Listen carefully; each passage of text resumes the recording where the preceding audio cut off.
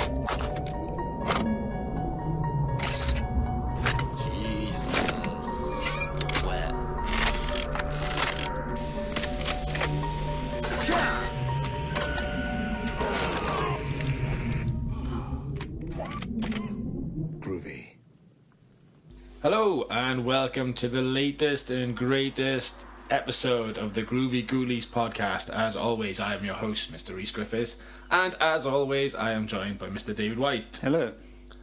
Those of you who follow us and pay close attention to our release schedule may very well be aware that this is a somewhat delayed episode. Yeah, more stuff happened.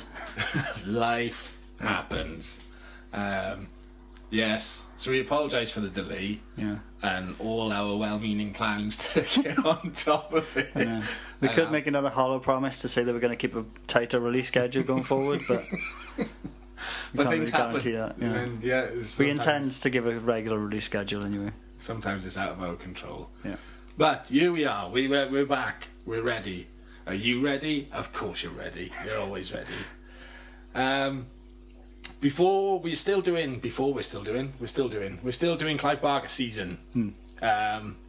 Admittedly, it's been a while since I watched Hellraiser 2 and Hellraiser 3, so this should make for an interesting recap of the movies. I mean, we had the intention of recording the two episodes, this episode and the previous episode, in one session, but something happened and we didn't end up doing that.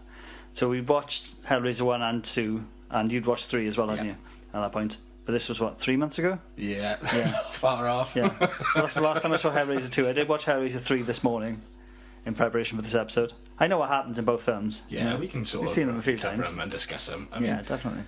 if you're familiar with the Hellraiser franchise, you don't need us to really go into great detail. No. And if you're not familiar with it, it's probably good that we don't go into great detail so that you can pick up on all the things that we miss. Before we get into Hellraiser, though, what have you been up to, man? Outside of working ridiculous amount of hours and dying of flu, and before anybody starts saying about man flu, no, it was real flu. I couldn't get out of bed. If I tried to sit in a chair, I thought I was going to pass out, so I literally spent 2 days lying down in bed, feeling sorry for myself, having these weird ass fever dreams I don't think I've ever had before. Yeah. And it was really bizarre. I'd like, right, I'm going to sleep, I need to sleep. Whenever I'm sick, I go to bed and I just try to sleep. Yeah. Because that's what I've always been told to do as a kid. It was always, you go to bed and you sleep. Then when you wake up, you have some water, maybe some dry toast, and then back to sleep. Yeah. You try and sleep it away. Yeah. So that's what I do as an adult, except I don't really eat dry toast anymore because I'm old enough to know that I can have butter on it if I want. So I have buttery toast. I'm a grown man, I'll have butter on my toast if I want. If I want fucking toast with butter on it, possibly Marmite if I'm feeling adventurous. Pretty. Yes, so I'd like, right, I'm going to go to sleep. I'm going to go to sleep. I feel awful. I'm going to go to sleep. And I could be sitting there concentrating really hard and going to sleep. And then it'd be like a sort of switch where like everything would go black. So I'm going to sleep. Yeah. That's okay. And then like it'd be like a vivid, like really, I was there. And in front of me is like this furry carcass. Right. And I've opened up this carcass, and inside is a load of like electrical wires. Yeah. Like a rat's nest of electrical wires. And like I'm there and I'm trying to trace these wires back to see where they go. Yeah. And whenever I found like the two ends and I pull, I'd wake up. And I'd be like wide awake again. Yeah, that's and weird. I could very well have only been asleep for 5 minutes or 2 hours. Yeah. Then you'd be right back to sleep and it'd be the same thing. Black, bang, battered around in this fucking carcass for wires. Yeah. I was like, what the hell is that? Yeah. What's that all about? So that was really weird. Yeah. And, yeah, worthy of noting. That is quite weird, yeah, definitely. Yes, outside of that, not a lot, working. What Yeah. about yourself? Been up to anything exciting? I went to a gig the other night with my dad. A gig with your dad. Yeah, on Friday. For the record, Dave's dad is old school. Dave's dad likes, the classics. Yeah, he does. He did go to see Slipknot on his own like a few weeks ago. Nobody wanted to go. Just went. I think he just bought a ticket and just went. Yeah. So he enjoyed it. And he went to watch Parkway Drive a couple of weeks ago. Oh yeah, they play Cardiff, didn't they? Yeah. Switch support. Yeah, he went to that. Nice. So, yeah. What did you go watch? We went to watch Half Man, Half Biscuit. Oh yes, the legend Those of Half guys. Man, Half Biscuit. They were fucking awesome in all fairness. That's the second time we've been to see them. The first time my dad actually got in a mosh pit, Nice. which was a bit That weird. must have been weird. Yeah. Because I didn't go in. Dad getting in a pit. Yeah. I was like, no, I'm too old for mosh pits, Dad. You go ahead though. You enjoy yourself. Yeah, I'll wait you and hold your go for it. jacket. Yeah. It literally was like that. But this time he didn't go in the mosh pit, thankfully. Where But, was this to? in the Cardiff? tram shed. Oh yeah. Yeah. Cool. Yeah, it's really good. Well worth checking out. Half Man, Half Biscuit, if you've not heard of them. They're like not so much a parody band. Like a post-punk band that sings songs that are bleak and depressing and really funny. Songs like The Light at the End of the Tunnel, There's the Light of an Oncoming Train. It's really like weird watching three oldish men, like late 50s maybe, stand in front of hundreds of people singing "Get your hedge cut, get your fucking hedge cut." It's pretty fucking awesome.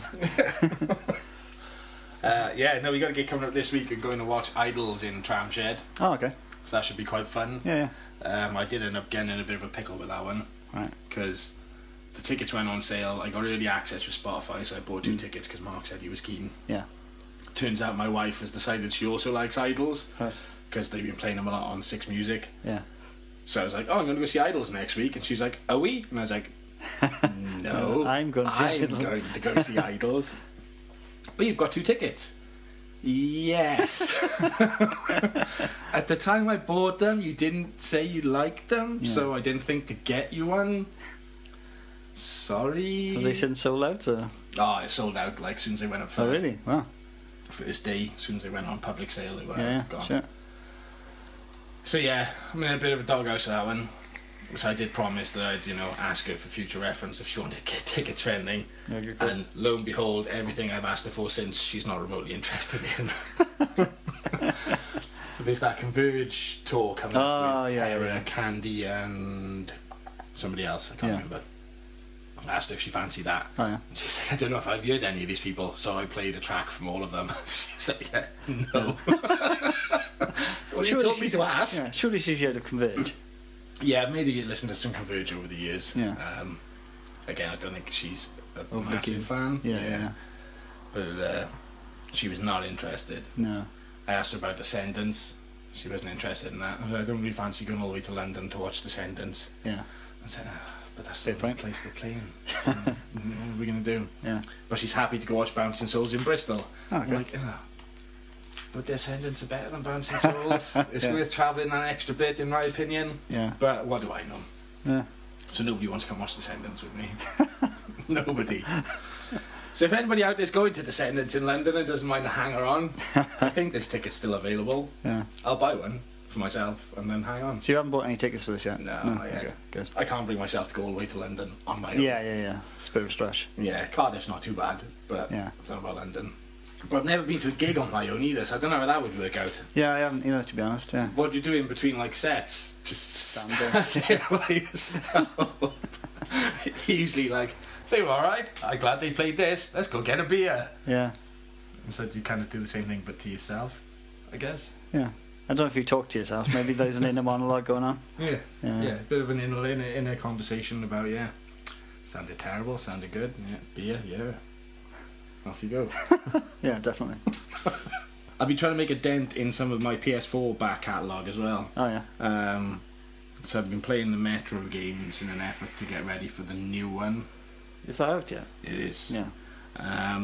And I also played, there was a while back, PSN gave Transformers Devastation away. Oh, I remember that, yeah. And when I first had a crack, I was like, oh, this is pretty shit. Yeah. I'm not going to touch it. But I actually played it through to completion, and I really enjoyed it towards the end. Oh, okay. The combat, when you get in nailed, is great. The story's pretty short and shit. Yeah, well. And it's all very much drive from here to here. Oh, look, there's a mini boss fight. Drive from here to here. There's another mini boss fight. Drive from here to here. It's a main boss fight. End of the level. Yeah. But the combat was pretty cool. I did quite enjoy that. Yeah, I think I played it for like an hour maybe and didn't get into it. But that was a while ago. I haven't even been playing much, to be honest. I've been trying to make my way through the pre-sequel to Borderlands. I just couldn't get on with that, man. No? Or Yeah. like Borderlands in general or the pre-sequel? Borderlands, I loved. Played Yeah. the hell out of the first one, all the DLC. Second one, I've played 3, 4, 5 times to the completion. Yeah. Pre-sequel, I haven't put more than like 5-6 hours in at a time. Yeah, I initially when I first played it, I was like that. I played it for like maybe an hour or two and didn't really get into it. But this time I was trying to stick it out. Like, yeah. It's alright. It's pretty good. I'm not a fan of the whole sort of air. I think Russian that's why I couldn't run-out get thing. on with it, because it Yeah. slows the whole gameplay Yeah, down. it does. Yeah. Although it was pretty cool, like shooting the enemies like helmets off, so Yeah, they suffocate. suffocate. Yeah, that's pretty cool. I think I can see where they've tried to make something a bit different and try and do something interesting with it. Yeah. But yeah, I couldn't get into it. It was a bit, I don't know if it was because the space thing was too slow for me or just I wasn't really feeling it. Yeah. But I'm waiting for that Borderlands 3 announcement for sure. Yeah, definitely, man. Yeah. I feel like we should talk about upcoming horror films. There's quite a few being announced coming Yeah. out. So Pet Sematry's coming out soon. What do you think of that in comparison to the original? The trailer looks great. Yeah. From what I've read, they've changed a couple of key elements of the movie. Yeah, it's not a little boy anymore, is it? Yeah, it's the daughter, Yeah. who's slightly older than the boy. Yeah. And they've changed the way it plays out a little bit. Mm. But I'm all for Oh, I'm well keen for that, yeah. changing definitely. bits and pieces Yeah. to make it. It's still Pet Sematary, but it's not the Pet Sematary you know necessarily. Yeah. And I'm all for the people doing that with, especially with like remakes and stuff. Nobody Yeah. wants to see a carbon copy of No, the same you want to see film. a shot-for-shot remake, like. You want to see things changed up a bit, and from what I've seen, they've changed it quite a bit. Yeah. From what I've heard, it's doing pretty well. There's some lovers, there's some haters. I think John Lithgow is good casting for the Judd. Judd. Yeah. Yeah, I love John Lithgow. I think he's awesome. Yeah, definitely. So I'm well keen for that. Mm. Us is out. Yeah, I've heard good things, but I've not seen it yet. Did you watch Get Out at all? I did, yeah. Did you like Get Out? Yeah, I love Get Out, yeah. Well, yeah, there was a lot of hype about Get Out, so when I watched it, I was a bit sort of almost underwhelmed. Yeah. In this is like the greatest horror movie that's been made in the last X amount of years, and it's going to win Oscars and all the rest of it. And I was like, okay, I'm looking for something really like far out there. Yeah. And I enjoyed it, and it's a good movie. I'm not saying it's not, and I'm not trying to piss all over it. I think it's great that it's won an Oscar for best film. Was it best film? you won No, Oscar I for? don't think so. I thought so. It won an Oscar for something. He did, yeah, but didn't they, like, wasn't there some controversy over, like, the categories that it was put into? Yeah, it might have been. Because there's no category for horror For in the horror. Oscars. Yeah. So yeah, do I think it's the best horror movie that's come out in the last however many years? No. Do I think there are other films out there that could have possibly done with winning an Oscar for being a good horror movie? Oh, yeah. Yes. Yeah. Hereditary. Hereditary. But yeah, no, I enjoyed Get Out. The trailer for us when it dropped, and they've got that badass. I got 5 on it remix. I fucking love that. I was awesome as I started hearing that playing. I was like, yeah, man, I'm gonna watch this. Yeah. I'm gonna watch the fuck out of this just for that remix. Yeah. And it's so fucking good. Like in the trailer, the way they drop the pace of that song and make it creepy as fuck. Because that song is like from my youth. Yeah. I remember it being played at school discos and stuff, and nobody really understanding what it was about, but just loving it and that beat. And to see that transformed into this, like, transformed into this eerie, weird, creepy bit of music is like, yeah, man. Yeah, I'm in. Yeah, definitely. And yeah, like I said, he did enough with Get Out for me to be interested in his works. Mr. Jordan Peele, who is one of our favourite listeners at Bile Camps, he's always tweeting at us. saying he's itching to get on here and talk about stuff. I bet, yeah. Yeah. He's one of the 19 people that listen to this podcast. Yeah, so that's quite. I'm looking forward to that one. Yeah. Loads of Chaos. Yeah, I'm quite keen for that. Technically, I don't know if you describe it as a horror movie. I don't know. There's horror elements there, I think. There's It's probably played up as a horror movie would play out. If that makes sense. Yeah, looks good. I'm keen. Mm. I know Fractured Visions are doing a showing at Chapters Arts bit, so I'll try and have a look at that. Yeah. And speaking of films as well, I completely forgot because obviously it's been like 3 months. Yeah. On Twitter, you mentioned Twitter, and I use Twitter quite a bit. Mm. I managed to wangle a free Blu-ray from a guy. Oh yeah. Yeah. Every time somebody posts up about a movie that I like and I want to buy, part cash with, or people piss and moan about, physical media is dead, I get really like arsey, because it's not dead at all. It's just that you're not giving people as many options. The people who are into physical media want high-def physical media. They're not like necessarily DVD people. Mm. So The Ball, which we watched at So The Ball, which we watched at Fractured Visions, is one of my personal favourites from Fractured Visions. I love The Ball. Yeah. And Fright Fest have sort of started up a distribution company almost, like Fright Fest Presents. Okay. And they've been putting films out. So one of the ones that they released was Ball, but they're only releasing it on DVD. So I commented saying, no Blu-ray release. As you do. But they were tying it up with another film I hadn't seen before called Video Man. Okay. And I hadn't heard anything about it, to be completely honest. And some guy commented saying, you can get a HD copy of Video Man from iTunes. Yeah. So me being the comedy genius that I am, I was like, yes, but you can't hold a digital copy. I like to hold physical copies and take pictures of myself with the said physical copies and give them as gifts to people for birthdays, anniversaries and such. Yeah.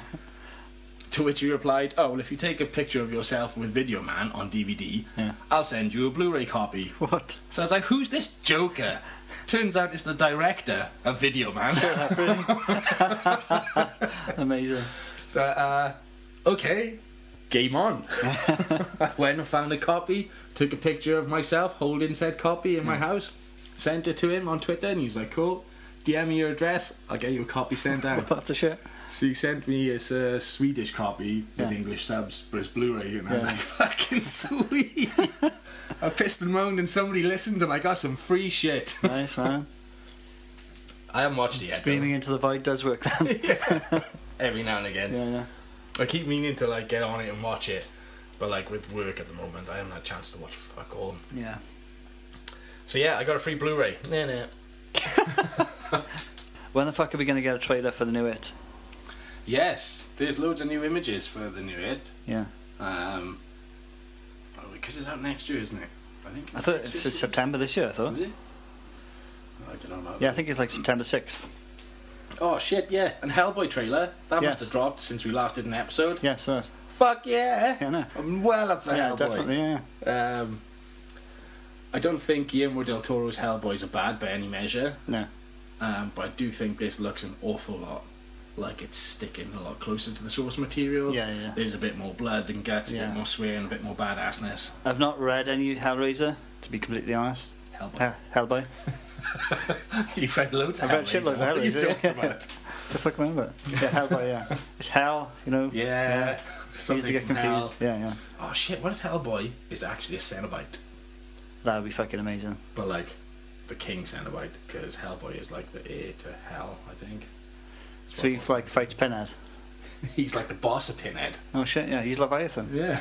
Holy crap. Except he's the boss of Leviathan as well. Oh fuck. Isn't Leviathan the god of hell though? I don't know. Meant to be in the Hellraiser. I know they talk about Leviathan in 2, but I don't know, I was half asleep, so I wasn't paying too much attention. Fuck, this episode's going to be so... That's my notes will reflect. Yeah. Griffin left his notepad here with his notes in it from the last time we recorded. I had a quick peek at some of the notes he'd written down for the first episode.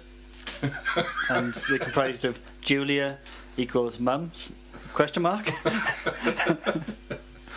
Here's were some of the highlights from my notes for Hellbound. Bearing in mind we watched this 3 months ago. Dr. Chinard, dodgy fucker. Dream radiator. What? Where have we gone? Yeah. There's various stuff. No. I know. I actually know what that's a reference to, though. Yeah. I'm sure I said that last time. Yeah. But yeah, there's some odd scribbles down here. We'll figure it out, I'm sure. Yeah, we'll get through it. So, shall we get to it? Let's get to it.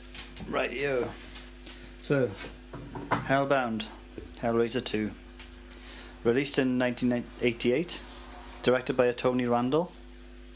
The story was written by Clive Barker, who's also acted as executive producer, but the screenplay was by Peter Atkins, who's another school friend of Clive Barker, along with Doug Bradley and etc. etc.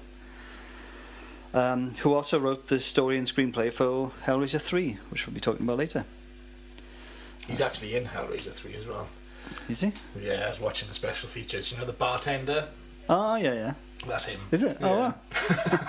That's pretty cool. That's a genuine oh wow fact, Yeah, look. holy shit.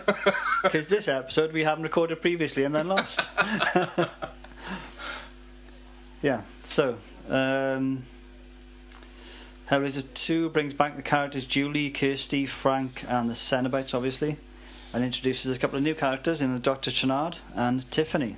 So the film opens with Captain Elliot Spencer, played by Doug Bradley, playing with the Lament configuration box, only to have it send him to hell and transform him into the Cenobite Pinhead. Then we flash forward to the present, where Kirsty's in a mental asylum, by the looks of things. Is that the right term? Mental asylum? Feels wrong. Feels like un-PC. Well, it's better than Nut House for a start. Yeah, sure, yeah. She's in a mental health unit. Yeah, that works. Something like that. Yeah. Yeah, she's being questioned by a homicide detective. Yeah, so it carries on from Hellraiser 1, I was going to say, but it's just from Hellraiser. Yeah. It carries on from Hellraiser. Yeah, she escapes at the end of Hellraiser, she gets out of the house, the Cenobites are gone, and it carries on with her being in the nut house. The detective's obviously asking, What the fuck happened? we're at the house, they're looking around, there's loads of bodies. There's a mattress covered in blood. So the detective's got questions, except she's like reeling off this batshit crazy story, and he's all like, About demons from hell and Yeah. all this nonsense. Do you think she's in there because she was affected by the events of the first one, or because nobody believes her about demons from hell, or a mixture of both? I think it's probably a mixture of both. I think She must be sort of traumatised from all that shit happening. Yeah, because we don't see any more. Do we see the boyfriend anymore? I don't think we see any more of the boyfriend either, do we? No, I think we got like a new sort of quote unquote love interest in Yeah. in Chanard's assistant. Yeah. So yeah, she's at the hospital being asked questions. She has a bit of a meltdown. To which the detective gets asked to leave, I believe. Yeah. And then she gets a vision. I'm sure she gets a vision. Yeah, before leaving though, Kirsty begs the detective to burn the mattress, as it is the only means of bringing Julia back from hell. That's it. Julia died on it. Yeah, I believe Dr. Chenard's called. Turns up with his assistant, and they sort of talk her down. Yeah, that's right. Yeah. Chenard gives her a bit of a sort of not a stern talking to, but take it easy. Blah blah blah blah blah blah. Calm the fuck down. Yeah, calm the fuck down, you silly bitch. Yeah, slaps her. Because that's the correct way to calm somebody down. Is to just continually slap them. Yeah. We see there's a girl in the room next door. Yes, this is where we first come across Tiffany, who has a knack for solving puzzles and doesn't speak, apparently. She never speaks. Yeah. All she does is solve puzzles. Which will How come in handy later. convenient, Yeah, yeah. definitely. Kirsty, in her first night there, well, we assume it's her first night, she has a bit of trouble falling asleep, and she's... Is it a dream when she sees Skinless Frank? I think it's supposed to be... Because Larry. she thinks it's Larry, She thinks it's Larry. Yeah. She has a and there's vision the of radiator Skinless. sort of, yeah. And Yeah. then it's car- That's where the radiator from your notes comes in. radiator notes, Hey. yeah. Radiator's making a racket, she turns around and there's Larry Yeah. with Skinless I Larry. am in hell, help me. Yeah, written which is on the fucking wall awesome. in blood. Yeah. It's the most fucking metal thing ever. Yes, so she believes that her father is In hell, and she in wants to hell go and to hell she to can save him. bring him back. This plants the seed. We cut to Dr. Chenard going into his lift down to the underground madhouse. Yes, that's right. The secret madhouse. Yeah, and we see the people who we assume he's experimenting on or doing some really fucked up stuff too, Yeah, I think they're the ones that. or they're those potential people to help bring him Judy back through the Yeah, they're necklace. quite mad. They're all quite mad. They're all quite mad. They're the ones I think that nobody cares about. Yeah, they, yeah. They've been dropped off to be Yeah. looked after, and they just chucked down in the basement. Nobody cares about them. There's the one guy who thinks he has bugs all over him. Bugs all over him. Yeah. Get him off me! Get him off me! Yeah, Yeah, that guy. I like that guy. yeah, he's cool. You know, cool, freaking out. He's got bugs Well, all over yeah. him. What a cool guy. So yeah, we see this guy, and then we see Chenard taking the mattress to his home. Yeah, the police come and ask him questions, and he says to the police officer that actually he wants the mattress delivered to his house, Yeah, that's right. Yeah. which is a bit dodgy as fuck. And I think it's the doctor's assistant that sees him saying Yeah, this. it's Kyle, isn't it? Kyle goes to his house and he's sort of sneaking about, looking at all the stuff. And we see that Chenard's got 3 or 4 lament configurations. boxes. Yeah.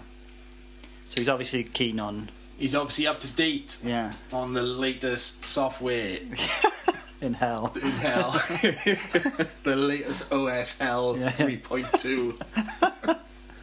Yeah, he's got lots of notes, lots of books. Yeah. So he's one of it could be said that he's one of the people who's interested in exploring the furthest reaches of pleasure or pain, such as advertised in the first film. He's I guess. another one. He wants to jump on the bandwagon He does. of this extreme pleasures. Yep. He's keen on getting Julia back. So we get a Frank and Julia recap just to fill us in on what happened between them. At which point it cuts back to Chenard is bringing home one of his mental patients. I was trying to think, what's the correct word for somebody that's batshit crazy? He's cuckoo for Cocoa Puffs. Yeah, he brings one of his cuckoo friends home that nobody will miss, and it just so happens to be our Buddy the Bug Guy. Yeah. Buddy the Bug Guy. And this scene is fucked up, man. Yeah, it's pretty horrible. fucking grim. Yeah. He hands him a straight razor. Yeah, takes him out of the straight jacket, sits him on the mattress, and hands him a straight razor. At which point the guy starts carving at himself to Yeah. try and get the bugs off him. Carving his flesh off. Across his chest, his fucking face, his arms, he's going for it. Well, of course, when you drag a razor across yourself and cut yourself, you bleed. And what does the mattress need? Blood. At which point, some hands and legs come bursting out of the fucking mattress, Yeah. wrap round poor Buddy the Bug Guy. Turns out it's Julia coming back from the dead. I've got written down in my notes, Julia, kinda hot. Now, we had a brief discussion about this before the podcast started. I disagree with her being kind of hot, to be Because honest. she's got no fucking Yeah. skin. And she wasn't kind of hot with skin. There was something about this when I was watching at the time. I don't know whether it was because I was coming down with something or just because I was feeling particularly on edge. But I kept thinking that, yeah, she's all right. Yeah. In some weird, bizarre Yeah, way. she's not there at all. After rewatch it. Maybe it was the whole idea of being reborn from hell or something. I don't know. Maybe there's some subconscious thing in my brain where Yeah. I was like, that's kind of hot. But it's not. I mean, Chenard thought he was kind of hot. Yeah, exactly. Yeah. Oh, fuck. Maybe you'll like Chenard, Why yeah. a dodgy fucker like Chenard. You start collecting puzzle boxes and mental patients. Yeah, start getting aroused by skinless Skinless people. people coming back from the dead. Yeah, Jesus. So yeah, Julia's skinless body emerges from the mattress and drains the patient, as is the one with skinless people. Which is the standard, fingers into the back of the skull. Oh, yeah, of course, yeah, yeah. Sucking the life Yeah, we force out discussed that of in him. the last episode. all this time, Kyle's hiding behind a curtain conveniently, Yeah. watching the whole thing Yeah. in utter... Why at that point would you not just get the fuck out? Excuse me, guys. Yeah. I'm fucking out of here. This is too much. I'm done. Nope. No. Where the fuck did she come from? Fuck this, I'm out. Yeah. She's got no skin. Yeah, we get a bit of an explanation. I say a bit of an explanation. Channard and Julia have a bit of back and forth. Yes. She says that all she needs now is skin. Yes. So we get Channard. He wraps her up in bandages.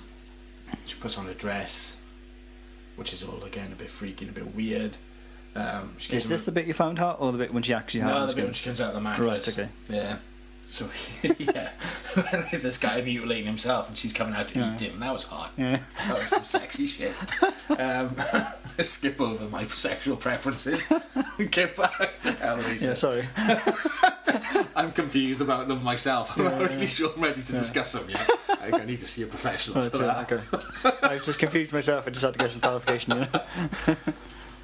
Yeah, so what we see then is that Channard is actually bringing more and more people back from... Yeah, he's got like an attic set up for her, and he's got hooks on the ceiling where he hooks up all these dead bodies, and she just sort of drains them, I assume. Yeah, before they're dead, she's draining them. Yeah, and then yeah. they end up, yeah. Yeah, there's shitloads of corpses and flies and shit like that. So we get Kirsty and Kyle, Kyle tells Kirsty about what's going on, I believe. and they decide to go to the house to investigate. Yes. They wait for Channard to leave, and then essentially break in and have a little pot around. Yeah. Kirsty finds a picture of Elliot Spencer before he was Pinhead in Channard's notebook, where he's got all the notes about little make configurations and all that nonsense. Kyle goes for a wander upstairs to see what else is about. Yes, that's right. Don't know why he's going upstairs. All the stuff he wants is in that one room. Yeah. But he goes for a wander upstairs. Why not? I can't remember. I think he hears a noise and then goes and investigates. Yeah. I can't quite remember if Julia had skin at this point. She does, because Kyle walks into the room. Yeah. All the corpses hanging up. He's disgusted. Julia comes in behind him and shuts the door. Yes, that's right. And they have a bit of a back and forth. Apart from a part of skin on her back that's missing, that we see as Yes, she that's walks right. forward. Yeah. Yeah, she's like, oh my god, it's terrible, isn't it? It's truly terrible. He's like, yes. And she's like, come to mother, to embrace in him. reference to the come to daddy. Which I thought was weird as fuck, because if you're in a house looking at creepy shit, and he knows that somebody has come through this mattress, and the one person left in this house is this woman, Yeah. with all these dead bodies, Yeah. I wouldn't be going to her for a cuddle. No. I'd be staying the fuck Again. away. I mean, I wouldn't go back in the first place, to be honest. Yeah, this is what's happening in the house. You check it out. Yeah. On Good luck your with own. that. While I stay I'm done. here. I've got a job. I'm a I'm doctor. noping the fuck out of this situation now. I don't need to go back. Yeah. And so he gets his cuddle. She sucks the life out of him. Yeah. Kyle is dead. Kirsty walks in. They have a bit of a spat, a little bit of a throw-in Tat-tat. abuse, and I think she gets a slap. She does, yeah. Yeah, she does, I remember that. Channard brings in another patient, Tiffany. Dun, We dun, met her. dun. And she's only there to open up the puzzle box. So, she opens the puzzle box, the Cenobites come through the walls, whilst Channard and Julia are watching. Through a secret wall. That's right, yeah. A Now, where's secret wall. Kirsty at this point? I'm assuming Kirsty's run away, if I remember correctly. Yes, It's yeah. She just escapes. Gets away. Yeah. Right, yeah, the tunnels of hell open, Cenobites come through, and I believe this is, going back to your notes, this is the no. That's it. They're going to go Because the Cenobites are all ready to kill Tiffany. Tiffany. But Pinhead's all like fucking No. majestic. No. Yeah. Yeah, that'd be it. Yeah. That makes sense now. Exactly. He's like, it is not hands that call us, it is desire, or something like that. Yeah. Isn't it? Yeah. Just cool as fuck. Yeah. And then the gates of hell are left open for some reason. You know. Fuck shutting the Why door. not? Yeah. Leave it open. Yeah. They're all there. Yeah. Do you think this was done on purpose so that obviously Pinhead is well aware that although the girls opened the box, it's not her intention to have called them forward. Yeah. Do you think the door was left open on purpose so those that did, that have that desire, would go into? Oh, possibly, yeah. It could also just be that they Just forgot that to they're close fucking it. lazy and didn't have to shut the door. Yeah. So yeah, Tiffany opens a box. Did Kirsty get knocked out by that slap? 'Cause did she then wake up in the house and then go into grab the puzzle box, go into hell to find Larry? Quite possibly. She does end up in hell. Yes. Yeah, she heads for hell with a box. Yeah, Channard and Julia go in to hell and have a look around, and Julia's all like showing him around, and we get to see Leviathan, Yes. Lord of the Labyrinth. That's my hell. Pretty fucking cool. Yeah, that was nice. I like that. I think at this point my notes run out. So, this is probably where I fell asleep. So freaking professional, man. It's ridiculous. Yeah, so Julia and Channard walking around, having a gander. Kirsty wakes up, goes in She with. grabs the box, she goes into hell And with the Tiffany intention of follows? finding... She must do, yeah. I'm sure Tiffany follows her in. But Kirsty's looking for Tiffany afterwards because Pinhead finds her in hell, Kirsty. He changes the configuration of the box into a shape that looks like it's unsolvable. So then Kirsty takes the puzzle box with her to find Tiffany to try and solve it to close the Right. gates of hell. And then Julia's walking Channard around hell. She kind of double crosses him She does a bit, yeah. because he ends up becoming. I'm not sure what his name is. He gets turned into a fucking Cenobite, and it's pretty fucking brutal. It is pretty brutal, yeah. I've got on my notes here. Channard sees the horror of Leviathan's hell and realises it's beyond his comprehension. So it's just a giant maze, essentially, isn't it? Yeah. With the thing in the sky. I'm not sure what it is. Is that the lament That's configuration? The That thing in the sky is Leviathan. is Leviathan. Right? Yeah. Apparently, the Leviathan's making like lots of beep noises and shit like that. You hear those? Apparently, that's Morse code for God. Okay, Yeah. that's kind of cool. Yeah, pretty cool. So yeah, Julia, she double crosses Channard. He ends up in a giant sort of box thing that loads of tubes come out and go into him, and then they suck out his blood and they replace it with Swap some it out with some other blue fluid. shit. Yeah. And he essentially becomes a Cenobite. He gets that weird like thing to clamp down on his head, like a Yeah. claw thing. Yeah. Drills That's in right. his brain and it carts him round everywhere. Yeah. That was weird as fuck. It was weird. Pretty cool though. Yeah. And he gets the scalpels for fucking tentacles Yes. things. Yeah. Oh man. Some of the fucking Cenobite design is amazing. And some of the practical effects. Yeah. Julia, in the meantime, stumbles across Frank, Uncle Frank, You mean Kirsty? Kirsty. Yeah, not Julia. Well, Julia turns up as well, I'm sure. I can't remember. Probably, yeah. It was ages ago I watched it. So Kirsty finds Tiffany, Yeah.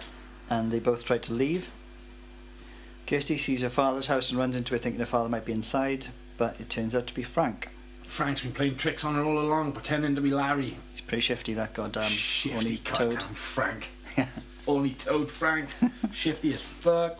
So we see Frank's hell then, which is loads like in a room with loads of women in it, but he can't touch them or something like that. He can't like get any satisfaction from them, Can't get anywhere. much like the Rolling Stones song. So he essentially then comes on to Kirsty. Trying his She luck. burns down the house, as well as Frank with Frank in it. Bum, bum, bum. Julia then enters with Tiffany, and Julia rips out Frank's heart as Kirsty and Tiffany escape. Yeah, that's it. There's like a fight scene, and Kirsty setting fire to everything. Yeah. And yeah, Julia comes in, steals Frank's heart. Payback's a bitch, motherfucker.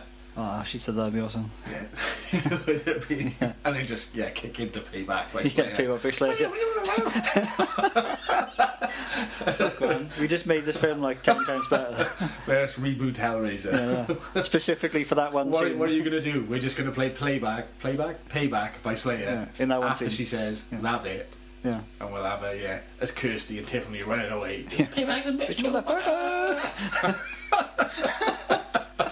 Amazing. Right. Kirsty and Tiffany escape back to the hospital, but the Channard Cenobite finds them and chases after them. Then Kirsty finds the Cenobites, or she encounters Pinhead, Butterball, Chatterer, and the female Cenobite, and she gives Pinhead the picture of Elliot Spencer. shows him the man he used to be. Yeah. I can't remember what he says at that point. My note stopped earlier, so I haven't actually. Yeah. I probably should have watched this like a lot more recently, because I find that with most of the Hellraiser films, Pinhead's like the Got the character lines. with the he's the most well written character. Yeah. And he does have the best lines. And I can't remember what he says in this moment. But it's something cool, I've no doubt. Something metal as fuck. Yeah. That was it. Kirsty shows Pinhead a photograph of himself, Yeah. and which is the one that she stole from the book. Yeah. Chenard's notes, and you get the Cenobites all basically start remembering that at some point they were human. Yeah, essentially she reminds them all that they were human at one They point. weren't always these horrible, twisted creatures. And then Chenard turns up, and someone manages to kill all the Cenobites. Yeah, just in like no effort whatsoever. Laser beams, I think. Yeah. Just kills them, reverts him back to human. Yeah. And isn't Chatra like a little boy or something like that?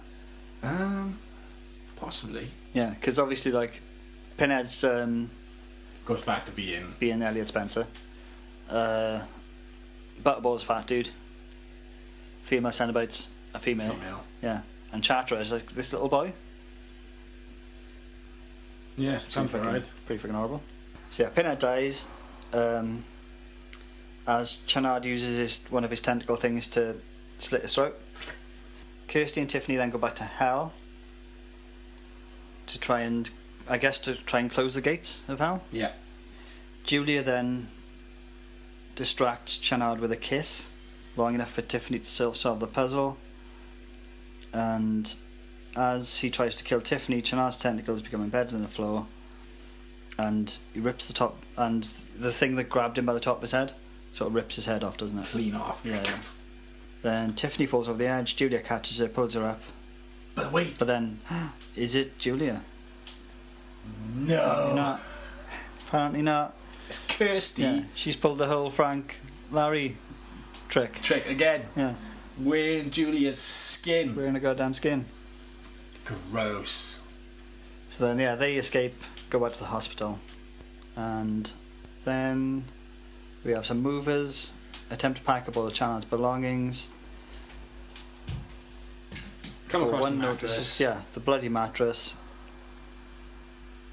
It kills him as the second mover enters the room, and then a pillar comes up from it, spinning around, showing Pinhead as well as Julia. Dicks. Probably shitloads of dicks, yeah. And the guy from the first film, the guy who saw the box, what's your pleasure, sir? Sir. Yeah, that guy. And then film ends.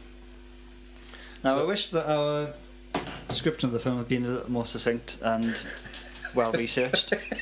But again, we've got no excuse. We should have watched it today, but we didn't. So, yeah. We're that B-movie quality podcast with A-list intentions. Yeah, the intentions are there. We really mean to do well. Yeah.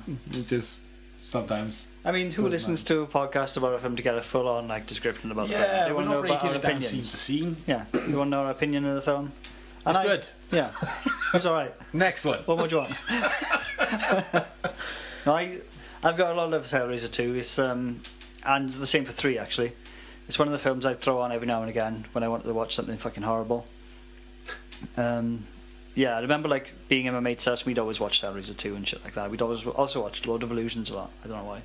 I've never seen Lord of Illusions. I'm looking forward to getting to that one. Yeah. There's quite a few of these. Like Dave said, Hellraiser 2 is one of those ones. So we watched a few times over the years.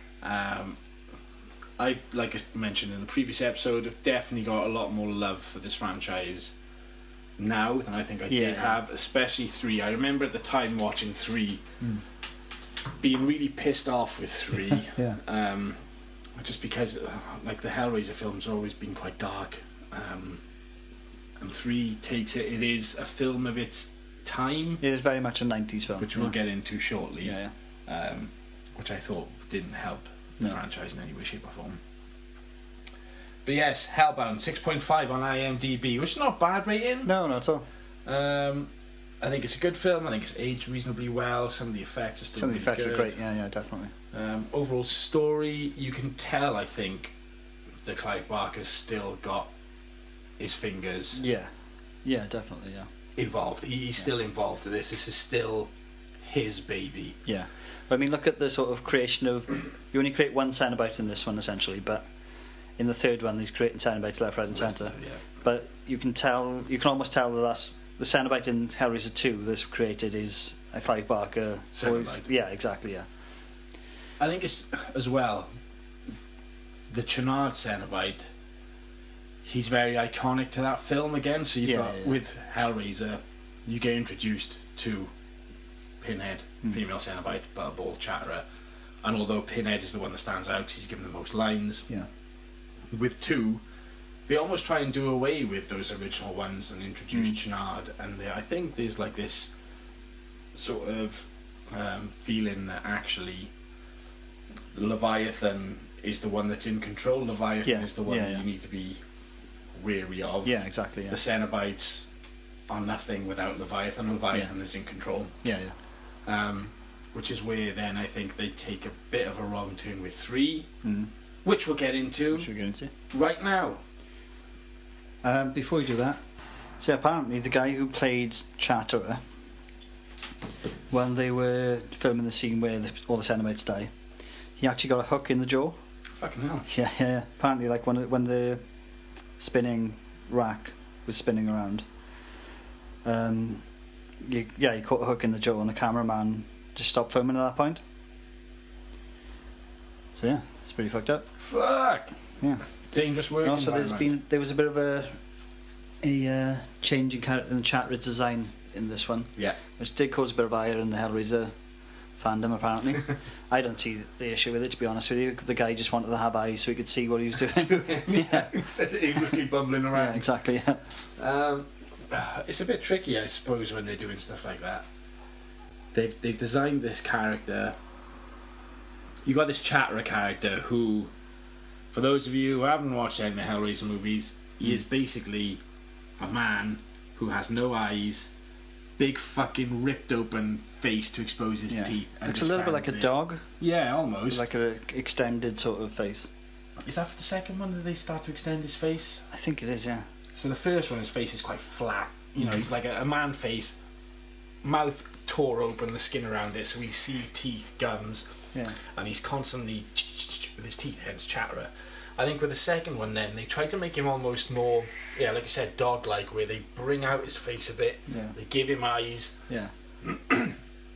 So you've got this character design in the first film, where essentially, I'm assuming, this is just going off, my interpretation of him. He's this blind guy. He's a blind Cenobite that's like making this racket, but like coming at you. So he's obviously listening for sounds that you're making, and whether the teeth act as like sonar. Yeah. He's checking out sonar teeth or something. I don't know. So to change that design on the second film for these iconic, characters, at this point we're going into the sequel, you'd expect the characters to remain the same. I mean, in the grand scheme of things, I think it's safe to say that Pinhead is the best. Yeah. Chatterer is second best. Butterball is probably the more interesting the female Cenobite, because there's not a lot going on with female Cenobite. At least she gets some lines, though. Yeah, she gets some lines. I mean, in terms of the visual. Yeah. I mean, saying that, Butterball's just a big fat Cenobite. So, I do like that. It's a toss-up between female Cenobite and Butterball. Yeah. So to drastically then, for the second film, adjust this character that's essentially like the second most impressive to look at. You could argue the most impressive to look at, I suppose. Yeah. I can see why people would be a little bit pissy, but not enough to not enough to sort of stink. Yeah, exactly. Yeah. So there was an in-depth subplot which went into more detail of the origins of Pinhead, but it was deleted in post-production, or pre-production rather. Which is convenient, because that's basically all of what Hellraiser 3 is. Yeah, it kind of is, yeah. This film, along with Titanic, hold the record for the most times two characters have repeated each other's names. Tiffany and Kirsty. Wow, that's an interesting I know. Yeah, definitely. The word Cenobite means member of a monastic order. Did not know that. Hell priests and hell monks and shit like that. The film is included on film critic Roger Ebert's most hated list. And you can see why. And there was have you seen the surgeon scene? I don't know which bit's the surgeon scene. It was deleted from the original release, but it was included in the Arrow Blu-ray box set. Right, I must have seen it then. And it's on YouTube and shit like that, like, you know.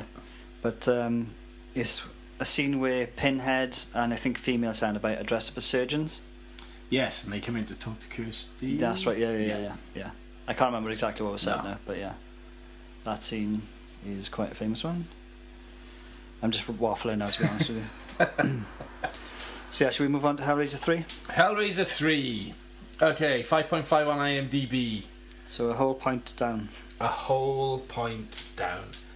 This, for me personally, is where I think the franchise starts to slip. A little bit, yeah. So it was released in 1992, directed by Anthony Hickox. And the screenplay and the story were written by Peter Atkins and Tony Randall. So, no Clive Barker this time, and I think to a certain degree it shows. I think he did come on sort of late in the production of the film to join as an executive producer, or have his name put in there for executive producer. This is where I've got some tidbits, because I did some research and watched Fucking hell. special features on Wow. 3. So apparently he was involved Yeah. with, and then the studio paid him not to be involved with, Right. and then the studio paid him again to put his name on the poster. I was going to say they wanted as to put his name on Clive Barker. Barker's Yeah. Hellraiser. Yeah. So he got paid twice. Nice. Well done, Clive. Yeah, well done, nice. Yeah. Just jump straight in, I suppose. So, essentially, what we've got this dude who's a massive fucking douchebag. Yeah. J.P. Monroe. Is he an art dealer? Or he owns a club, doesn't he? But He he's owns a also like an club. art dealer as well, because that I seems think to he be a just very likes 90s to- sort of film thing to have art dealers being dodgy. Yeah. Yeah. He's into some dodgy shit. When you look at the club, there's a bit with his I don't want to say crucified baby, but it's almost in a ring of, if I remember correctly, barbed wire, and it's blindfolded, Yeah. hanging up in this club. There's loads of really weird, arty, twisty shit going on. Yeah. In the way like a 90s film would portray a metal club. Yeah. You know? Yeah, all metal people are weird as Yeah, fucking into crucified babies. Yeah. I know. Even though like none of the clubs would be like that at all. At all. And yeah, he owns a club. The Boiler Room. The Boiler Room. We see some of the weird shit he's got in the club. We see him rutting away with somebody, and then he like kicks him out because he's a piece of shit. But first we see him going into a room. He like lights up a cigarette, walks into a room, and he sees the pillar Right. from the end of the second film, and he buys the pillar off some shady dude. Like, how much do you want for it? He's like, whatever you think it's worth, or something like that. He just gives him a wad of cash. That's right. Sorry, my bad. This is the homeless looking dude. Yeah. There's apparently running an art dealer shop. Yeah. And I think it's supposed to be the same homeless dude that we see in the first film. Even though he's much younger. Even though he's much younger, but he's that same homeless, scruffy beard. Yeah. Winged demon underneath that human exoskeleton. So he buys the pillar that we see at the end of 2 Takes to his club. in his special upstairs loft apartment in his club. Yeah. And then starts rutting away. Girl get taken in by this blood somewhere. Not quite yet. No. No. Jumping We ahead, look. yeah, jumping ahead, man. Come on. So so he buys the pillar, and then we cut to Joey Summerskill, Joey. reporter, and she's in a hospital. She's doing some report on something nonsense, and she's really pissed off about it. The cameraman, whose name is Bill. no, he's got a weird name like Boss or some shit like that. Doc. So yeah, we first see them in a hospital. There's Joey Summerskill and cameraman Doc, and they are doing some report about some nonsense that Joey's really pissed off about.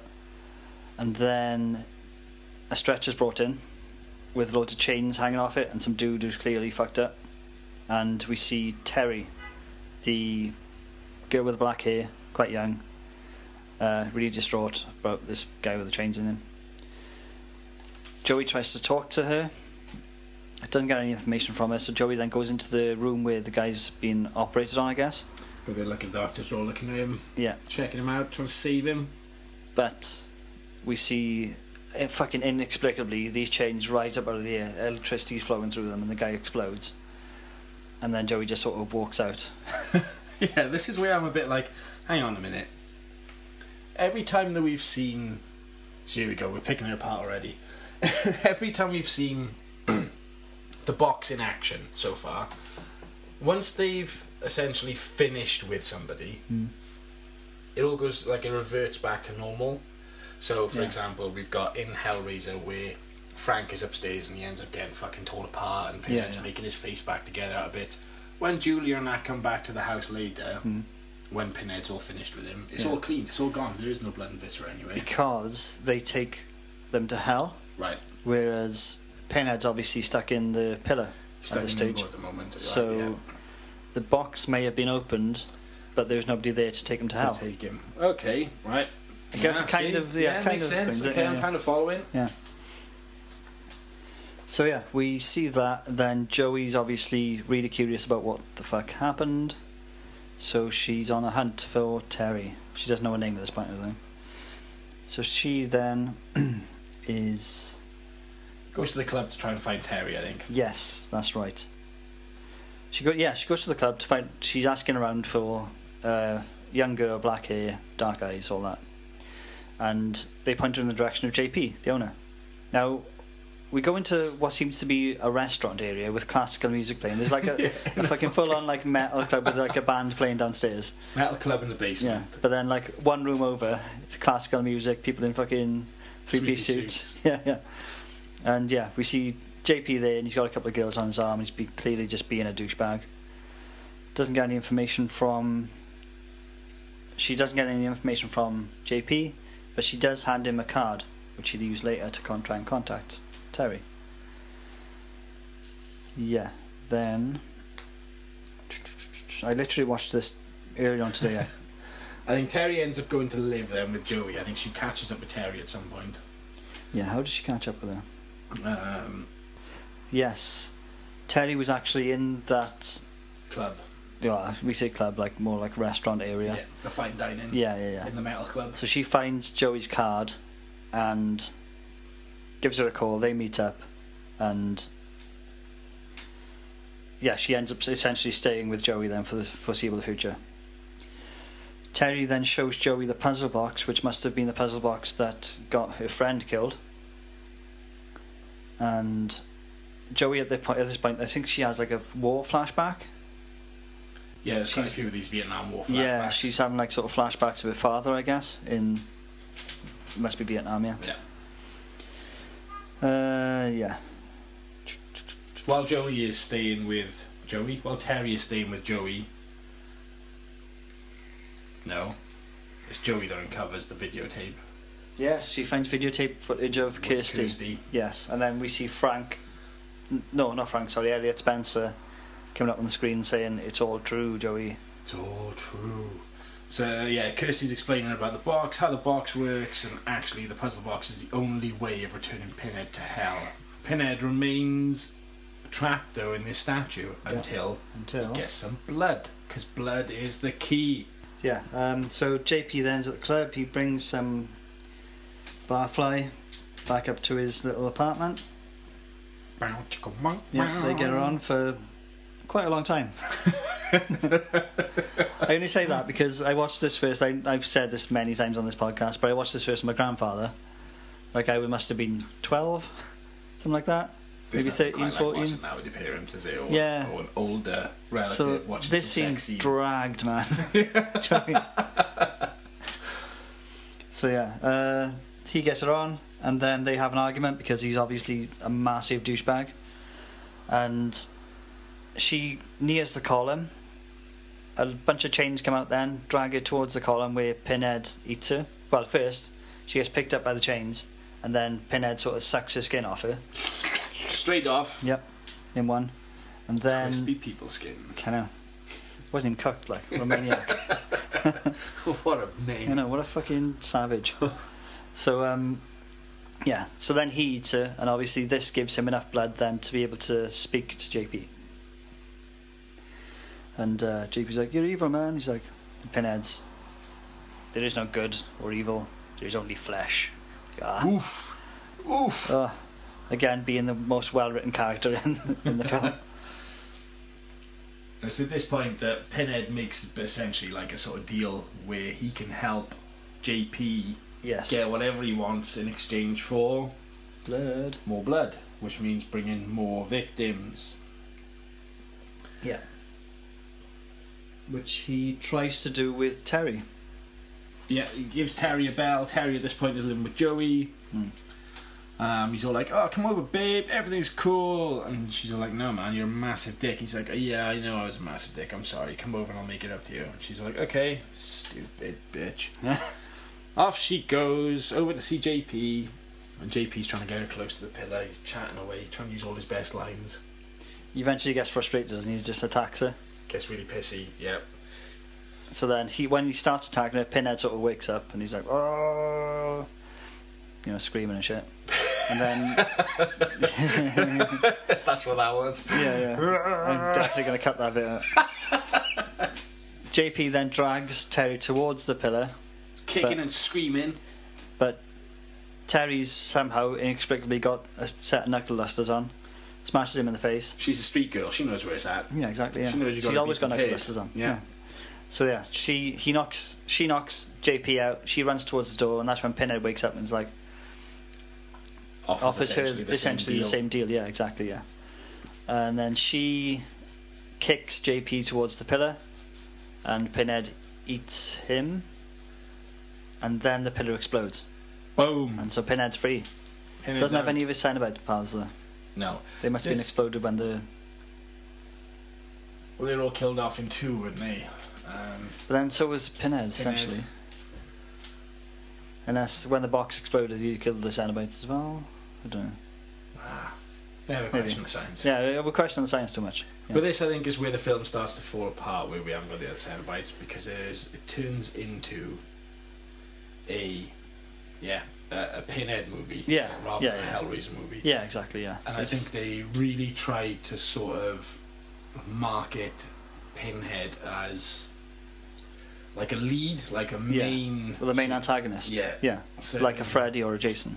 yeah, which you could do if it was done right, almost. Yeah. Yeah. Yeah. Definitely. I mean, I guess it sort of had to happen. Like they had to make Pinhead the main villain eventually, because they couldn't have carried a franchise with all the other characters and Pinhead just not being as effective as I guess they thought he could be. Yeah. You know, because essentially this is Pinhead unleashed now. You know, Yeah, he's no not bound by longer- the laws of hell anymore. He's on Earth and he's wants to stay there and just cause mayhem. Like, He's not here for a long time, but he's here for a good time. wow. Yeah, he's unleashed. He goes to downstairs to the club, to the fucking metal club, locks all the doors and unleashes fucking chaos. He just literally kills everyone. But that seems pretty fucking great in all fairness. Yeah, to be fair, I think that scene in particular is the one that made me change my mind about this film. Because I remember watching it at the time just thinking, oh, JP's a fucking douchebag. Yeah. It's just Pinhead. Oh, yeah, okay. Some of Joey's lines are a bit like really. Yeah, some of the lines in this are a bit shit. Some of the... I'm not a big fan of the constant flashbacks. Yeah. But yeah, we get Pinhead fully unleashed, fucking making magic. There's a bit where some girl's got ice in her drink. Oh, He yeah. magics the ice out to make his face out of the ice, and then turns into like essentially a dagger and stabs her through the fucking mouth. Yeah. You got the CD guy. There's the CD guy. Yeah, he's turning other people into Cenobites as and when he pleases. Yeah. He turns JP into a Cenobite as well. I think we skipped over that, didn't we? Yes. He's not quite a Cenobite in that moment, yeah. but he does when he kills JP with the two pistons through the brain. the brain. That essentially turns him into a Cenobite. Oof. Yes, he's going rampant in the club, killing loads of people. Cuts to a really cool scene where like all the doors are locked, and we see from outside the doors and the blood just flowing out from under the doors. Oh man, clever, Really great. Yeah, yeah. nice. But then from there, I think for me is where it starts to fall apart a bit. From that point, Yeah, I mean, you've got the massacre in the club, but then we get introduced to a bunch more Cenobites, new Cenobites that we don't have any sort of history with. They're not the best. no, I think some of they're obviously trying to make a statement. I think with a couple of the lines that. Sorry, what was the cameraman's name again? Doc. Doc making a doc. Hey. Yeah, there's a couple of lines that he's got that, like, I think represent. Time for your close-up Joey and shit like that. Yeah, it's all to do like the TV world. Yeah, yeah. There's the one Cenobite that gets turned into like a CD spitting Yeah. fucking weirdo. Yeah. They could have done without him, I guess. And then there's the bartender guy that Is he the one who spits flames? Yeah. blows fire. Yeah. Yeah. Terry wakes up. She's watching. I think she wakes up. I think she's already awake. Fuck. Joey wakes up and she goes looking at the TV. I think she maybe has another dream. I don't know. But anyway, there's this news report on the TV about the club, and there's all this fucking chaos and carnage, and she's like, shit, we gotta get to the club. So she calls Doc, and they rush over to the club. Doc's like, I'll meet you there. When she gets there, Doc's car's there, but he's nowhere to be seen. Before this scene, though, we do have a bit more exposition with Joey and Elliot Spencer. Because Joey has a nightmare about the father again, and then when she wakes up, she looks in her cupboard or something like that, or maybe in the dream. Oh yeah, with the radio. Yeah, with the radio, and then she's transported back to Elliot Spencer's time, and he explains to her about Pinhead and The war, how he became how he got Pinhead, the the box. war, all of that, which is pretty cool. I enjoyed that sort of. I like that background into Pinhead. this is what I was saying earlier about they've definitely tried to make this a specific Pinhead movie. They've given him the backstory. Yeah. They're essentially setting the franchise on a track for Hellraiser is now Pinhead. Yeah. The whole plot to this, the idea that there's two separate states as well, because you've got Elliot Spencer is now a conscious entity. When he was killed in the second film, that's when they split, Right. and you've got Elliot Spencer then, and you've got Pinhead, and Pinhead's just the evil form of Elliot Spencer, whereas the other form of him wants to be free of the Pinhead and wants to regain his human form, essentially. So yeah, we get the flashback, then we get to the club. Joey goes off, tries to find Doc, tries to find where all these police are supposed to be. There's nobody there. She goes into the club. Club's a fucking mess, bodies everywhere, blood and guts. Blah. And then Pinhead's all like, yo, I'm waiting for you, except says in some really badass fucking metal as fuck way. Obviously. And then Joey's running away. Yeah. Pinhead's chasing her through the streets. With his Yeah, little then you see Cenobite army. you see like the DJ Cenobite and shit like that, and then they go into the church. Pretty and, badass. Yeah, she meets a priest, and she's like, "There's demons out there, my child. There's no such thing as demons." And then Pinhead bursts through the door. Like, what the fuck is that? Yeah. Oh, nice. Burn. I let that one line slip. I like that one. Yeah. It's a good one. Yeah, I actually quite enjoy this whole sort of church scene. Yeah, the church bit's quite interesting. Yeah. Like, you know, the idea that with most horror movies, the church is like a safe Haven, yeah, exactly. Yeah, but whereas you see sort of Pinhead walking up towards the well, not stage, but you know what's that area called? Pulpit. The pulpit, yeah. Boom. Walking towards the pulpit, and you see all the stained glass windows imploding in on themselves, and then he gets up there and he sort of takes some of the nails out of his face and gives himself a stigmata, and he does the whole Jesus pose, puts his head to the side, and what's it? I am the way.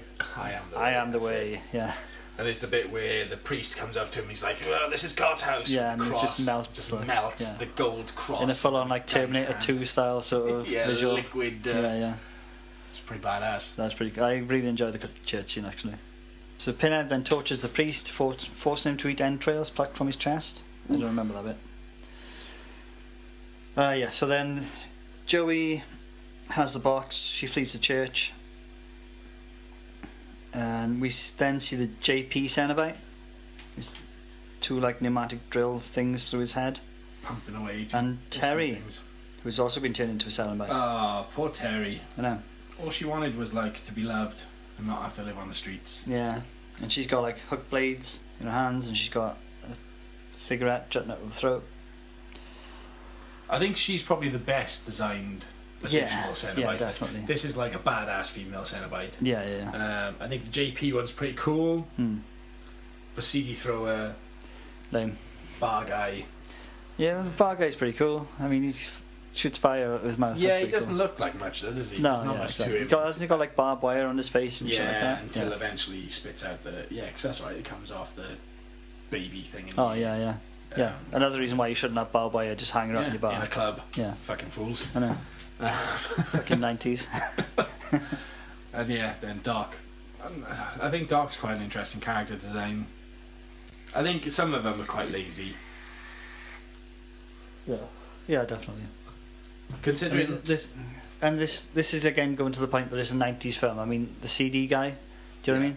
You wouldn't be around these No, days. you couldn't have, You unless can you was have- Blu-ray guy. You could have an MP3 guy. Yeah, exactly. Checking out Checking out. MP3s. So what are you doing? I'm blasting you with my MP3 range. Digital sound waves. Cool, dude. You carry on. I'm just gonna walk away. Yeah. It could be Blu-rays, I guess, but Yeah, discs format. The CDs, 90s, definitely a thing. I mean, CDs still are around today. But Yeah. can you name me any of your friends who have a CD player? Outside of in their car, probably not. Yeah.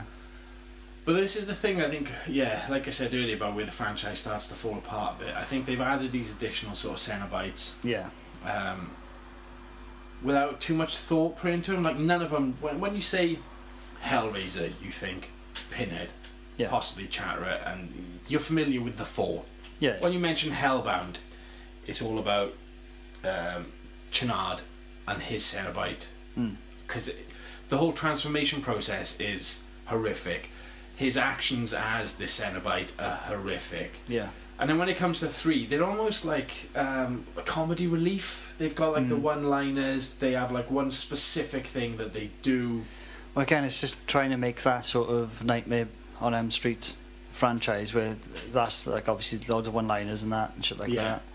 But that's not what the first two films were about at all. Yeah, Yeah. They tried too hard with this, I think, to make it that gateway to make it a franchise. Yeah. But none of those Cenobites, the additional Cenobites in 3, are remotely memorable. Like when you talk No. about 3, people don't go, "Oh yeah, this guy's cool as fuck." Yeah. They either laugh at CD guy, Yeah. or they talk about like how badass Pinhead is in it. Yeah. But you've got 5 new Cenobites. 5. Yeah. Which is a whole new film of Cenobites. Yeah, In yeah. 1 we've got 4, in 2 we've got 5. So we've got a whole new roster of Cenobites, and none of them are remotely Or even brought up again after this film. Yeah. memorable. Which is a shame, because for something they could have gone really... I know they tried to use the characters in the film to make the Cenobites, and so they tried to make those Cenobites be related to elements in their lives. So CD Guy is the DJ in the club. Yeah. JP, he's got the pistons because he's constantly fucking pumping away at people.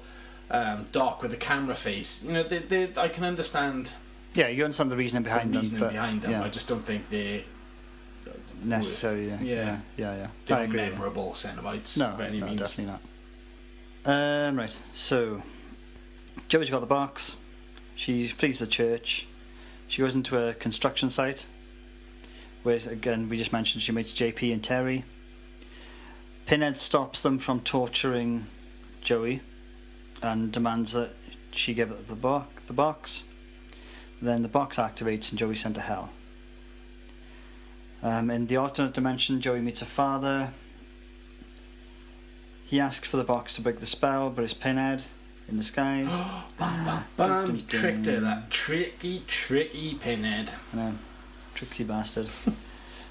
He then prepares to torture and transform her into Cenobite when Elliot Spencer appears and forcibly fuses himself with Pinhead. This looks quite good for 90s. Yeah. We see a little bit of CGI in this, with the ice in particular, ice bit. But we're still quite practical effects heavy on the whole Cenobite transformation. Yeah. And in this, the melding of the good and bad. Yeah, definitely. So yeah. Joey manages to break free while they're in the little tussle and uses the puzzle box, which Pinhead's kind of transformed into this like a spike thing. Yeah, it's supposed to be like unsolvable. She just uses a fucking dagger and stabs him. Which works. Yeah. Conveniently, the box goes and sends him back to hell. Yep. Well, it just destroys him and restores Spencer's humanity, apparently. The box remains. Joey drops into a foundation block in the construction site, and then she walks away believing that the terror is over. But when the building's finished, we see that there's lament configurations all over the goddamn place. All over it. All these people walking around setting it off and not knowing it. Yeah. So yeah, and that's Hellraiser 3. There's a brief overview of Hellbound and Hellraiser 3, which we watched months ago. Well, I did kind of watch this morning, but I wasn't paying loads of attention, as usual. But yeah, overall, Hellraiser 2, dug it. 3 started to fall off a bit for me. Yeah, but again, I've got a lot of sort of nostalgia love for 3. Again, it's one of the ones, like, I had a VHS in my room, like a VHS player, and I'd record horror films from the TV and shit, like loads of various horror films I'd have recorded, and this was one of the ones I'd keep on coming back to, along with 4 and 2, and like you had a collection of shit you recorded from the TV, and if there's nothing on, you just stick one of those on. Yeah, one of them tapes in. Yeah, and this was one of the ones I'd have, so not on heavy rotation, but I'd come back to it every now and again. So I do have like a lot of nostalgia love for it, even though it is a very 90s film. It's not dated that well. It's not aged that well, rather. It's quite dated in that respect. The story's a bit all over the place. Yeah, I think, like I said, it's not a particularly strong story. That coupled with the trying to make Pinhead the franchise lead. Yeah, exactly, yeah. I think that was the key focus, and in doing so, they've kind of compensated with a not so great plot. Yeah, definitely. I mean, Pinhead is the main draw for this film easily. He's the best sort of part about the film. And some of the kills are great, some of the practical effects are great, but it's just not the strongest film in the franchise. And again, like I say, I do have a lot of love for it, but it's not my favourite of all of them. I'd be interested to see what Clive Barker thinks of 3, since he had nothing to do with it, and whether he was on board with the idea of Pinhead branching out and being the... I mean, he became the face of Hellraiser. Yeah, in the first Hellraiser, he was the face of Hellraiser. So this idea of driving him as the main sort of antagonist, whether he was all for that, whether he was against it, whether I'd be interested to see what he thought. Yeah, definitely, yeah. Going back to the VHS remark, and stuff taped off TV and stuff. There was always like go-to tapes. That you like watched to death. What you said, it wasn't the one that it was in heavy rotation, but wasn't like, for me, there are 3 particular movies that I had on heavy rotation for a long, long time. Yeah. What would you say were the ones that were in your heavy rotation? Oh shit, man. Hellraiser 2 was probably one of them. I also Predator. That was another. That's one of yours, yeah? yeah. I guess it would be. Mine was Terminator 2, man. On Terminator Aliens. 2, somebody taped off Sky, back when Sky had stuff and you could tape stuff straight off the TV. They taped Terminator 2 for me. I hadn't seen Terminator. I asked my parents if I could watch Terminator 2. They wanted to watch it, so it was, sure. So I had this copy of fucking Terminator 2. I watched that shit to fucking death, to the point where when I watch it now I can almost like press play, close my eyes, and be in sync with the film and recite the script word for word. After that, it was Predator. Moved up a bit, grew up a bit more fucking, let's get on the badass stuff, Predator. Which is one of the films I think that has got some fucking cracking one-liners and uses one-liners really well. Yeah, absolutely. And it's a really quotable film, that. Yeah. Predator's like fucking flawless. I love Yeah. Predator. And then the other one I bought from Dusk Till Dawn in a Right. car boot sale. From Dusk Till Dawn was on your heavy rotation. Fucking hell. Like I said, there was a period where it was Terminator 2 went on all the fucking time. Yeah. And then it was Predator went on all the fucking time. And then years later, it was From Dusk Till Dawn went Yeah. on every time. Mine would be Aliens, the third one in that. We didn't get to tape any Alien stuff off the TV, so it wasn't until I bought them myself on DVD right, yeah, years later that I got to watch them on the regular. Yeah. But yeah, I remember From Dusk Till Dawn was in the car boot sale, and I was like, I'm not sure if I can, if he'll sell it to me, because I must have been like still in fucking junior school at the time. Yeah. And he's like, oh man, do I try and buy it? And I was like, I really want to fucking watch it. Yeah. And it was like £4, something like that. And I Yeah. was like, oh. No, which was quite pricey back then for a fucking video, but it was Yeah. literally like a new release. Yeah. And like, yeah, he was all like, oh, I've only watched it once. And I was like, oh, yeah. But I only had £3, and what I'd done, I had some of this foreign currency as well from somewhere, and I had this thing that looked like a pound, but wasn't a pound. Right, okay. So I tried to palm it off on him, Yeah. and give it to him, like, and walked away and said, hey, kid! Yes? This isn't a pound. Sorry. I went back and had to give it to the rest of him in change. Yeah. But yeah, true story. I tried to mug a guy off for £1 for Fucking Dusk Till Dawn on VHS. You're a rip-off artist. Nice, man. I think I've only seen From Dusk Till Dawn a couple of times, like. We got to do in my an head episode on From Dusk Till Dawn. Yeah. I fucking love From Dusk Till Dawn. Yeah. The sequels are pretty gash, but Yeah. yeah, we should definitely do a trilogy. From Dusk Till Dawn trilogy, and do it all in one hit. Yeah. From Dusk Till Dawn episode. Yeah, definitely. Did you know that Peter Jackson was asked to direct Hellraiser 3? Peter Jackson. Yeah. I did not know that. Yeah. That's a wow fact. I know. Wow. Wow. And this is the first Hellraiser film to refer to Doug Bradley's character as Pinhead within the film. I also did not know that. Wow. Okay, I mean, it's not really sort of. He's not spoken to. He Yeah, is he's spoken to, but he's not like. Not Oh, he's referred Pinhead. to as. Yeah. You know? Hey, guy, coffee. Yeah. You with the nails. In broad analysis, then, 2 is better than 3. Would you say? Yep. I'd have to agree with you. Yeah, definitely. Yeah, 2 is much better than 3. Although I do enjoy 3. I'm not going to say it's a bad film by any means. No, watching it now, I've definitely got more appreciation for it than I did at the time when I first watched it. Yeah. It's But not aged well. It's a still film of the not- 90s, like. Yeah, grand. Yeah. But I mean, you watch it for the Pinhead scenes. It's still a pretty decent effort. I think our opinions on 3 will greatly improve the further down the line we go for the rest of the Hellraiser movies. To be honest. Yeah, when we get to sort of 6, 7, maybe then Yeah, we'll be like, 3 Hellraiser is 3 is the gold. best. Yeah. It's amazing. Yeah, it's Love it. great. Yeah.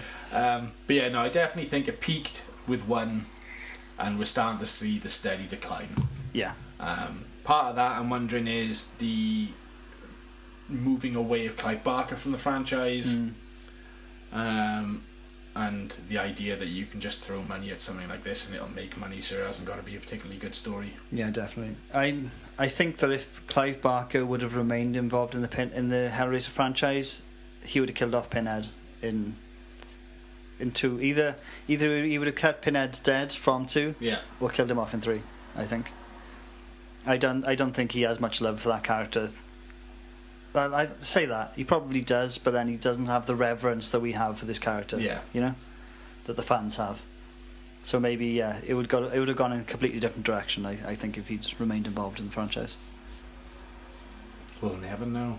We won't. Unless we build an interdimensional time portal gun Yeah. thing so we can go and see the world in which Clive Barker did remain attached to the Hellraiser Nuclear franchise. blasted hellscape of an alternate dimension. Yeah. So next is 4 and 5. Yes. Which we will watch and record in relatively quick succession so that we don't forget. Yes. Fingers crossed. I don't remember much of 4 or much of 5. to be 4 honest. is another one that I had on semi-heavy rotation. Is 4 the detective one? No, 4 is Bloodlines. This one they go back. Pinhead in space, essentially. It's like a Right. back and forth between like how the box was created and Pinhead being in space. Yeah. Right. I can't say I remember Pinhead that in space. one. Where all franchises go to die. Exactly. Yeah. No, I've got a lot of nostalgia love for number 4. So is 5 the one with the detective, or was that Yes, 6? I believe so. Right, I remember the one with the detective and being like, this isn't great, but it's much improved on some of the other ones I've watched. Yeah. Yeah, we'll see. Yeah, that's next time. So yeah, thanks for listening, I guess. Yeah, thanks for joining us, coming back. Sorry we're late. We're not usually this late and laid back. Honest. We are professionals. We've released like 13 episodes in like a year and a half. Yeah, we got a plan. We got a plan for this year. We just got to get back on track. Yeah, exactly. They say We're a bit behind schedule at the moment, but we will get back to it. we'll catch up. Yeah. It will be gravy, and we'll start plugging some stuff and talking to some people. We're going to do some competitions and stuff. Yeah. Get some stuff coming. It's all in the pipeline. We just got to iron it out. So thanks for being with us while we sort out our lives. And yeah, thanks for listening. See you again. Bye.